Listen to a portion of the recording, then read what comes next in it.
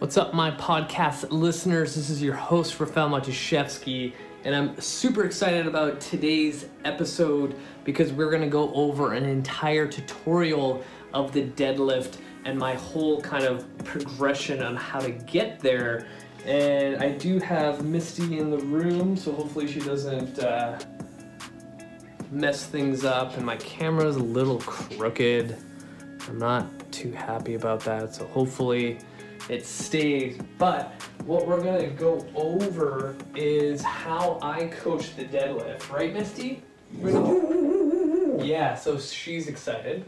How I kind of take someone from day one to deadlifting with a barbell, what cues I give, and kind of go from there. So the first thing I do, and this is what typically happens in the clinic setting, I tend to get a lot of people coming in with low back pain while they're deadlifting.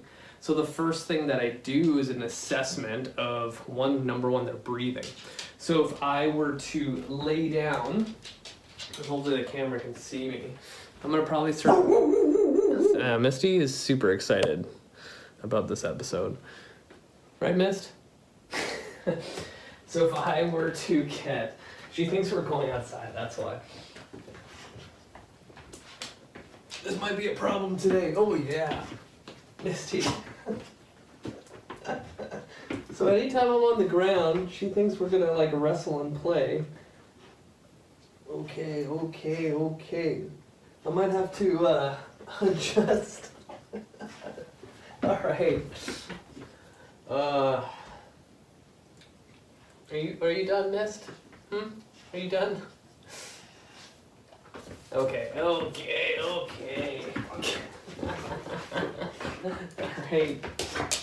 Crazy. So before that all happened, usually the first thing that I'll do is look after breathing patterns. So if I was laying down, a simple thing that I'll test is one hand on the belly, one hand on the chest. If somebody can get this, where my bottom hand here holding onto my belly can expand and retract without that top hand moving too much, then I know that that individual can brace their core effectively and create that intra-abdominal pressure. And if you want to learn more about that intra-abdominal pressure, I did another podcast, a video like this one, maybe 3 months ago, and it's about 30 minutes long of why that's important. So that's my first assessment. The second assessment is to figure out their deadlift depth, because a lot of people end up deadlifting way too low than they actually can, right? So there's so many other ways to like assess if someone is ready for deadlifting, but one way that I like, and I stole this from Dr. John Russin, is feeling, and you need somebody with you to do this, feeling the moment that your lumbar spine goes into flexion. So an easy one is if I had the dowel, I would set up just like my deadlift position, and my dowel is my barbell.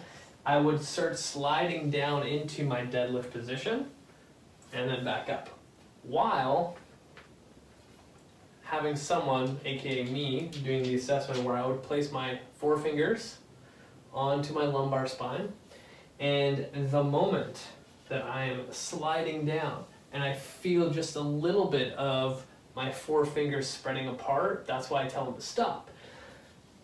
The reason behind that is that to the naked eye, this could look, neutral, the spine's good. I have no idea why I get back pain every time I deadlift if I know my spine is flat. But you could have a micro movement of your vertebrae going into flexion, and that's how you'll feel with your fingertips if they start moving apart. So then maybe what will happen is, you get that person or yourself going down, they feel it about here, where you usually deadlift down to here, right? So that being said, if we know the person can't brace their core by creating intra-abdominal pressure, then there's no safety belt, and that's what I kind of keep referring to the diaphragmatic breath as kind of like the safety net around their lumbar spine when it comes to deadlifting. I'm kicking stuff. So that's kind of number one. Number two is that pattern, to see if they can actually get there to the depth that they think that they're able to do. Most of the time, it's never where they're at. So if you think about it, if someone is deadlifting with a standard Olympic barbell weight plates, right now, you know, say when you go down to this depth and you know the distance of one of the plates, how far it is in relation to the floor, that's how much you need to elevate it. So it almost becomes like a rack pull, and a lot of times that's where people should start, is like an elevated deadlift. A lot of times people are like, oh, deadlifts, I'm gonna go off the floor, I'm gonna do what that guy's doing, and that's it, right? So, oh, my camera is like slowly lowering itself. I'm having a terrible time with my equipment today. So that being said, sometimes when I see that lumbar flexion, now I know that every time they place load into the deadlift position, they're getting a lot of load through flexion, and that usually irritates the discs, especially if it's loaded. Like, there's nothing wrong with, you know, doing this and back up. There's not a lot of load to it, but for the most part, if you're a person with low back pain history, whatever it is, then yeah, maybe you should not go into a forward fold, or to pick something off the ground, you're rounding your back, let alone taking a barbell or whatever you have for your deadlift and then going into that hinge and the whole thing collapses. So kind of my thought process is like, okay, if I have somebody coming in with low back pain, they're already deadlifting, I'm gonna check their breathing patterns, and I'm gonna check that assessment of the dowel to see actually how far they can go. Usually those two things really suck. So in my head, I'm like, okay, this person needs to learn how to do some kind of core stability, basic, you know, core progressions, because a lot of times people skip. Like, I tell people, you need to do your bird dogs and dead bugs, and they're like, oh, that's so boring, it's so stupid. But those are the things you need, and most likely when you do those dead bugs and bird dogs, you're just going through the motion and you're not actually, you know, creating the tension that you need to contract, to relax, to translate to bigger lifts like the deadlift. Now, how I get people deadlifting pain-free and like never had an issue with low back pain in my life when it comes to my clients is I start them with learning how to breathe, aka what we just tested, and two, how to move their hips in the hinge pattern. And there's a couple ways that I do this. So one, I try to reinforce the movement of the deadlift and all these other different exercises when I program. So a good example is just a glute bridge. When you think about it, a glute bridge is a deadlift. You're going through hip extension and hip flexion, back and forth. So I reinforce the hinge pattern over and over and over and over again in my client's program, so when it comes to the time to load that pattern, they're ready to go. The other way that I'll get to that in a second, but the hinge. So a lot of times, back to the dowel, I will either get people just going through the hinge to the knees and back up, just body weight, learning how to do this. Sometimes this is where program comes into play. That might not work for somebody. For some reason, they can't grasp the concept of, I'm going to use the dowel and slide it down my legs and back up.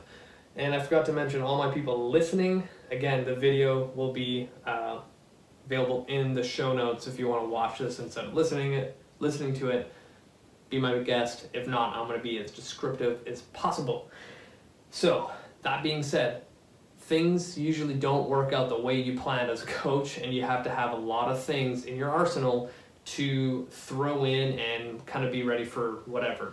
So that's my first kind of point, is learning how to slide the dowel down the legs to the knees and back up into the deadlift position. Sometimes that doesn't work. Sometimes I'll take the dowel and place it on my bum with my hands in kind of like a open palm position, and I'll squeeze and push into my glutes to get some little lat activation, and then go into the hinge And sometimes that tends to work a little bit better. Sometimes it's the reverse. Sometimes I do the standard, let's put the dowel against my tailbone, my shoulder blades and head, bottom hand where my low back is, top hand where my neck is, and now I'm going to go into the hinge.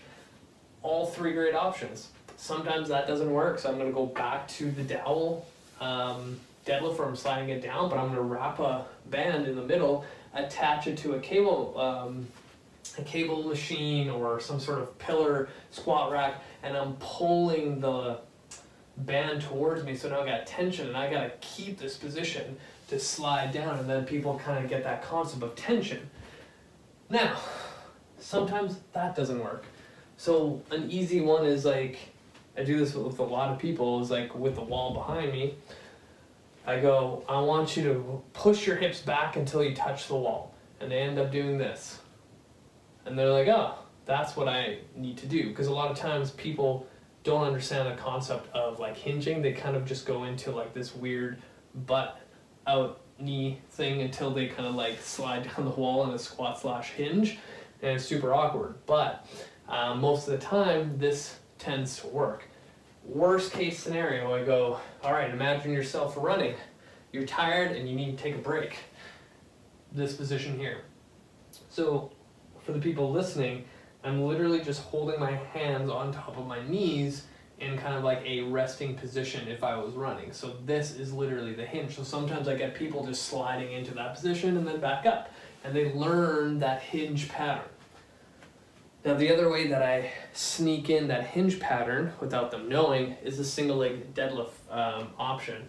So I literally go into a single leg position, I do the deadlift, I usually do a reach forward to counterbalance, and now I'm learning how to hinge one leg, working stability, foot stability. And the other thing that people don't think about when they deadlift, and there's a reason why I'm barefoot, that's the other thing that we're gonna get into, is the reason why I'm barefoot is I'm teaching the person how to have a tripod position in their foot. Because a lot of times people make the mistake of like deadlifting and they end up like doing that hinge but so far that they're leaning onto their heels and their toes go up and they're trying to come back. That's not the best way to, activate your glutes and all those lateral hip stabilizers to drive you back up. You're going to get primarily all hamstrings and lower back stuff. So when I go and train people, highly recommend you go barefoot, at least socks wherever you're at, so you can feel your heel, your big toe, and the rest of your toes creating that tripod position. So then when you go into that single leg deadlift, on one leg, you're required a lot more stability. So those little intrinsic muscles in the feet have to work that much harder. It's a lot more difficult to teach that concept of rooting yourself into the ground when you have 2 feet on the ground, whereas if you have one, you feel that right away. So a lot of it comes down to like just smart programming, smart thought processes when it comes to deadlifting. And I've had patients in the clinic where they're CrossFitters, that's all they do is deadlift, squat, bench, kipping, pull-ups and shit like that. And I take them down to a single leg deadlift and they're all over the place. And I'm like, you can deadlift like 300 pounds for reps on 2 legs, but you can barely do a single leg deadlift on just with your body weight. Imagine if we were able to get your single leg deadlift to a barbell with like 135, how much your 2-legged deadlift would go up, and they're just like mind blown, right? So sometimes it's just you're missing these steps. So now that we've assessed, my first phase is teaching the person how to breathe, teaching them how to hinge properly, sneaking in other hinge-like exercises to reinforce it, and then also throwing a lot of stability work that's going to be needed for the deadlift itself. Now, my next phase after all those things is just a progression. So this is where I end up loading a deadlift. And usually when I get someone brand new, it's 4 weeks of just learning those basics, and then that 5th week to week 8 is when we're actually loading the pattern. Sometimes people just don't get it right away and we've got to do another 4 weeks of the hinge, but most of the time I will use a dumbbell in a sumo position. So I've recently switched over to a dumbbell deadlift only because I used to use a kettlebell, but I would always have to elevate it, right? And going back to our assessment, most likely the person does not have the depth to go down to the ground. So when you put a dumbbell upright, it's usually pretty high up elevated, but in this case with the 20, it's a little bit too high. So let's, for the sake of the argument, we're gonna elevate it, and I'm gonna use a different colored kettlebell because everything's black here. I'm even wearing all black. Boom. So that's gonna be a lot higher. And of course, Misty's gonna wanna smell this to make sure it's safe for me. Right, Mist? It's safe? Good girl. So I like to teach the sumo deadlift right off the bat. Yes, we just did a lot of hinge work in more of a conventional stance, but I find it's a little bit easier for people to grasp that hinge in a sumo position, because a lot of times when we now go into a conventional, they don't have enough hip mobility and they can't get their hips into flexion enough. It becomes awkward and weird in here. So I've now switched all my clients to go into, Misty, come on now, into a sumo stance, and now it teaches them to get a little bit more lateral stabilizers going. Misty, stop scratching the floor, come on. And from here, like how we taught our first 4 weeks, we're gonna push our hips back and we're gonna reach down for that dumbbell. And I always cue that we're gonna squeeze that dumbbell together, or depending if you don't have the hexagon ones, you just have like circled ones, you can squeeze it together this way or this way to get lat engagement. And from there, we're driving up and back down. Couple things here to kind of reinforce everything that we learned. Say I decided that the hinge with the dowel and the band worked the best for, you know, this client. I have now taught them how to do lat engagement. So now when we're in this next phase where we're going to get this person to now deadlift, I tell them, just like the band, get those lats together. I always use the cue, hide your armpits, because a lot of times when people go into a deadlift, this is super loose. But if you tell them to hide their armpits, they get that like armpit squeeze and lat engagement, and they're squeezing the crap out of the dumbbell. Now, the other thing I snuck in was that tripod foot position when we're doing the single leg deadlift. Now I tell them and reinforce, remember your heel, your big toe and the rest of your toes, your tripod rooted into the ground. The other thing too is when I coach the single leg deadlift, I always tell people, like, think of pushing your knee out, because a lot of times when people do the single leg deadlift, the knee kind of fumbles everywhere and it's kind of awkward and weird. So I always force people to think, like, exaggerate how far your knees go. And now we're just teaching the person how to externally rotate their hip a little bit more to get those external rotators fired up, which now can work beautifully in this deadlift. So now I tell people, think of pushing those knees out, and on the way up, push your feet out this way.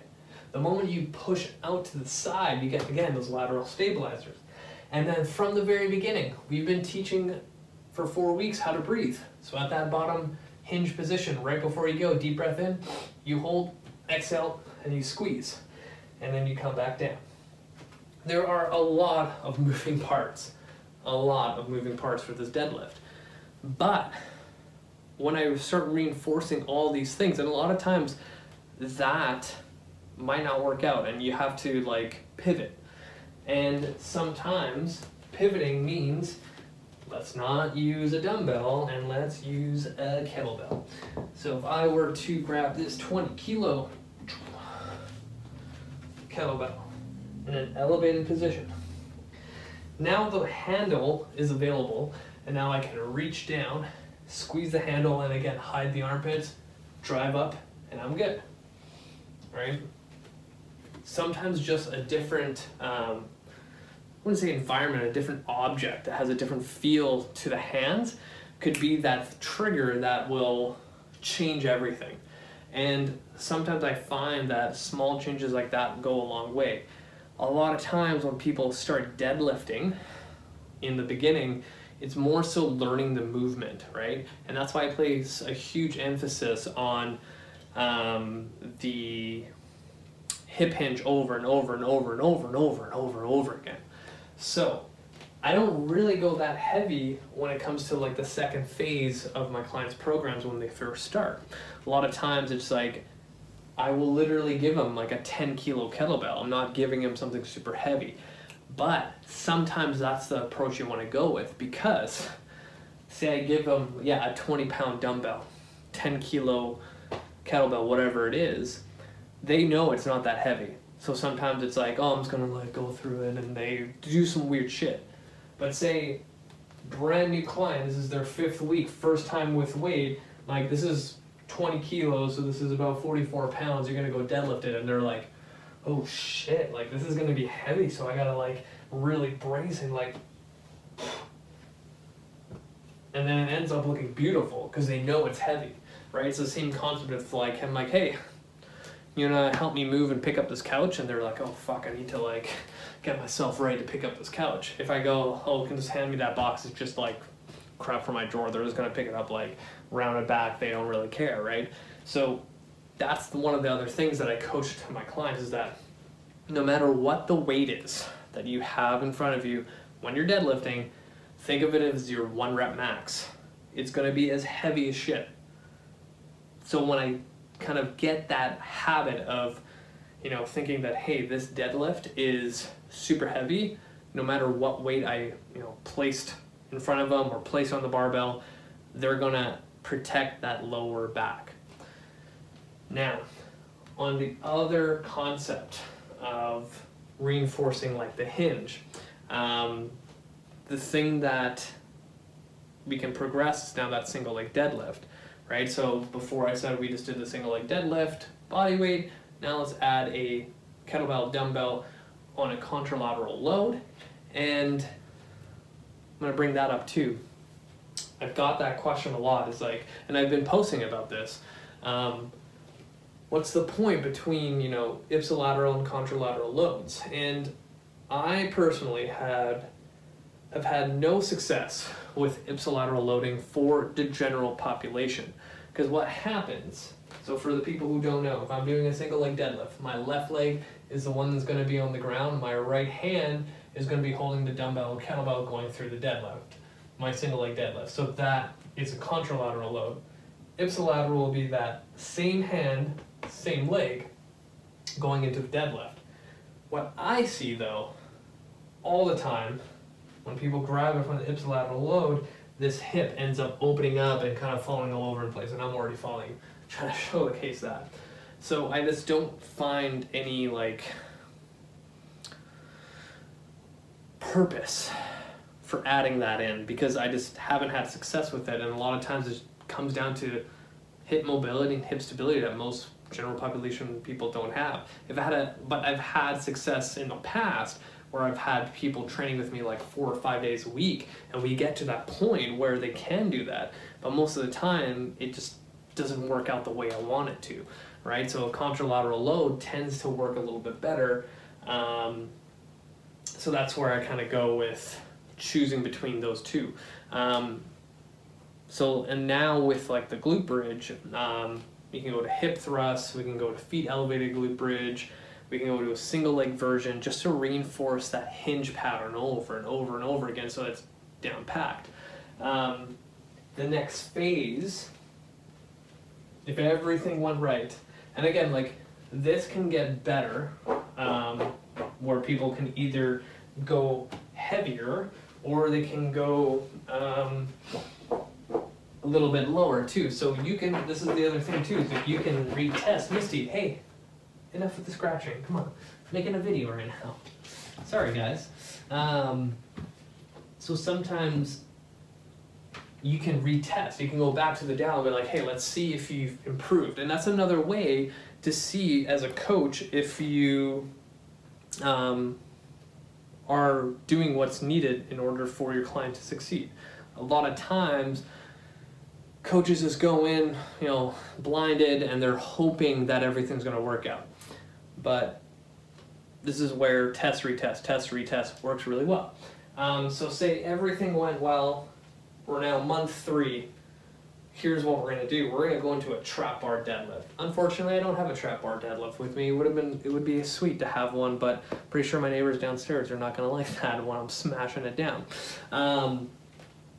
With the trap bar, I find it so easy for someone to understand how to lift it properly. A lot of times, when I get to that point, I don't even coach it. I just tell people, you're going to step inside the trap bar. You're going to reach down and grab the handles. All rules still apply. And this is another thing to note. I went from sumo, now I'm going back to conventional. Is that super important? Maybe, maybe not. I don't know. This is what I do. This works great. I've never had anyone have an issue going into that position from, we started at conventional stance for learning the hinge, going to a sumo stance in the next phase, and now going back to the conventional. I've never had an issue with it, so I'm going to keep going. Don't fix what's not broken. So you step in, reach down, squeeze the handles, all the same rules apply. Tripod position with the feet, push the feet out and the knees out as you come up. Deep breath in, hold for the intra-abdominal pressure. You're squeezing, hiding your armpits, and then you're driving up. Boom. Works every time. I don't even have to coach. I just tell them, remember everything I told you about deadlifting, apply to this thing, lift up and lift down. And I think because it allows, a little bit more knee flexion, people feel comfortable in that position to drive up every single rep, compared to let's grab a barbell and now I'll let you figure that out. With the trap bar, it gives people a lot of confidence too. And no matter what client I've had, if it's, former athlete to mom of 3, never worked out in their life, and now I'm going to get you trap bar deadlifting, everyone does a really, really good job. There's been times where it just doesn't work out, and I just have to, okay, let's go back to the dumbbell, let's try the barbell. Sometimes shit doesn't work out. But that's that third kind of progression that I'll get people into, is that trap bar deadlift. Now, fourth phase, so month 4 now, I'm getting clients to barbell deadlift, whether it's conventional stance or sumo. It's up to them, because anatomy plays a huge role. If I have someone super tall, I'm going to get them in the sumo position. If I have someone really, really short, probably conventional. If I have someone really, really short and they have terrible hips, sumo. They look like a powerlifter. They look badass. They can lift a lot, right? When I get to that point where we're barbell deadlifting, I'm going to retest if they can get a little bit further down. If that's the case, we're going to be off the ground. A lot of times, if my programming hits all those weak links that I found in their assessment, I just showcased one bit of my assessment, which is the dowel, but there's so many other things that I'm going to be testing to work on in their program. So as their deadlift is progressing, when it comes to movement competency and all the requirements to get there are other stuff in their program that's addressing all their other weaknesses are going up too. So sometimes it's I won't even do that dowel deadlift system because I know what I program has been working over the years. So let's just go with my best judgment, we're deadlifting off the floor now. We don't have to, worry about elevating it. So if that's the case, now I'm going to add a little bit more to the kind of deadlift checklist. And the last thing I get people to do, because the neck, I still give that cue, but a lot of times people's necks, when they deadlift in that hinge, they like to look at themselves in the mirror and then go up, and they just end up doing this weird thing with their neck constantly. They're always looking at themselves. I'm not a fan of keeping that neck in that position, because a lot of times,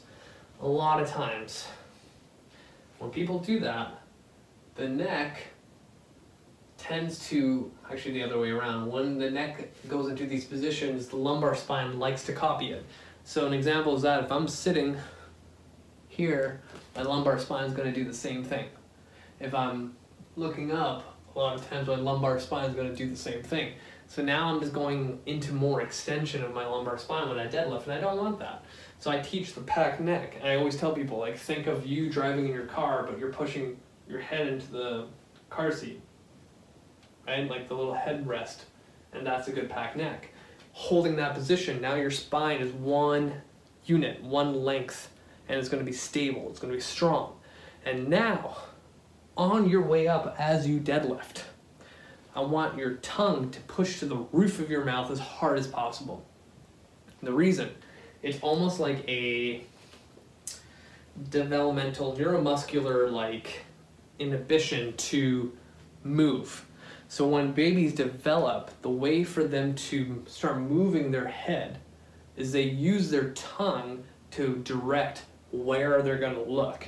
And then eventually when they decide to roll over, the tongue drives that movement. So it's almost like a way to reset our nervous system of like, hey, I have this weight and I want to go up. So tongue to the roof of the mouth. It's a old powerlifting cue. Who knows if it works? I do it. It tends to work a lot. Like when I deadlifted 300 pounds for the first time, that's what I did. Like, who knows? It might be just some sort of wise tale, whatever it is, right? But those are the cues that I use. So following this progression of everything that we did is what I do with every new client. Even a client that is a CrossFitter that's been doing it forever, but they're super injured, this is the progress we go through. And not once did any of my clients have had back pain deadlifting. This is like the surefire way to do it from a progression standpoint. Now there's other stuff that I add into the programming to make sure that they don't injure themselves, because we haven't even hammered like hip stability, core stability, shoulder stability, shoulder mobility, like all the other things that play a huge role in the deadlift. We haven't even covered that, but this is the progression that I follow along with all that other stuff. And I've never, ever, ever, ever had a client with low back pain deadlifting. And we get to max lifts. Like, I just believe that everyone should be able to deadlift heavy. They should lift heavy and not feel pain unless they're being stupid and not following their volume, right? So I'm gonna end it there because we talked a lot. My dog's dead asleep. She probably wants to go inside. And hopefully it was helpful for all those who are just listening. Hit the show notes. The video link will be there. All the people watching, subscribe to my channel. We'll post a lot more of these. If you're listening, give me a 5-star review on iTunes and Stitcher Radio, Spotify, wherever you're listening, to bump up my podcast so more people can get some good information about fitness and health. That's it from you guys. Thank you, and until next time.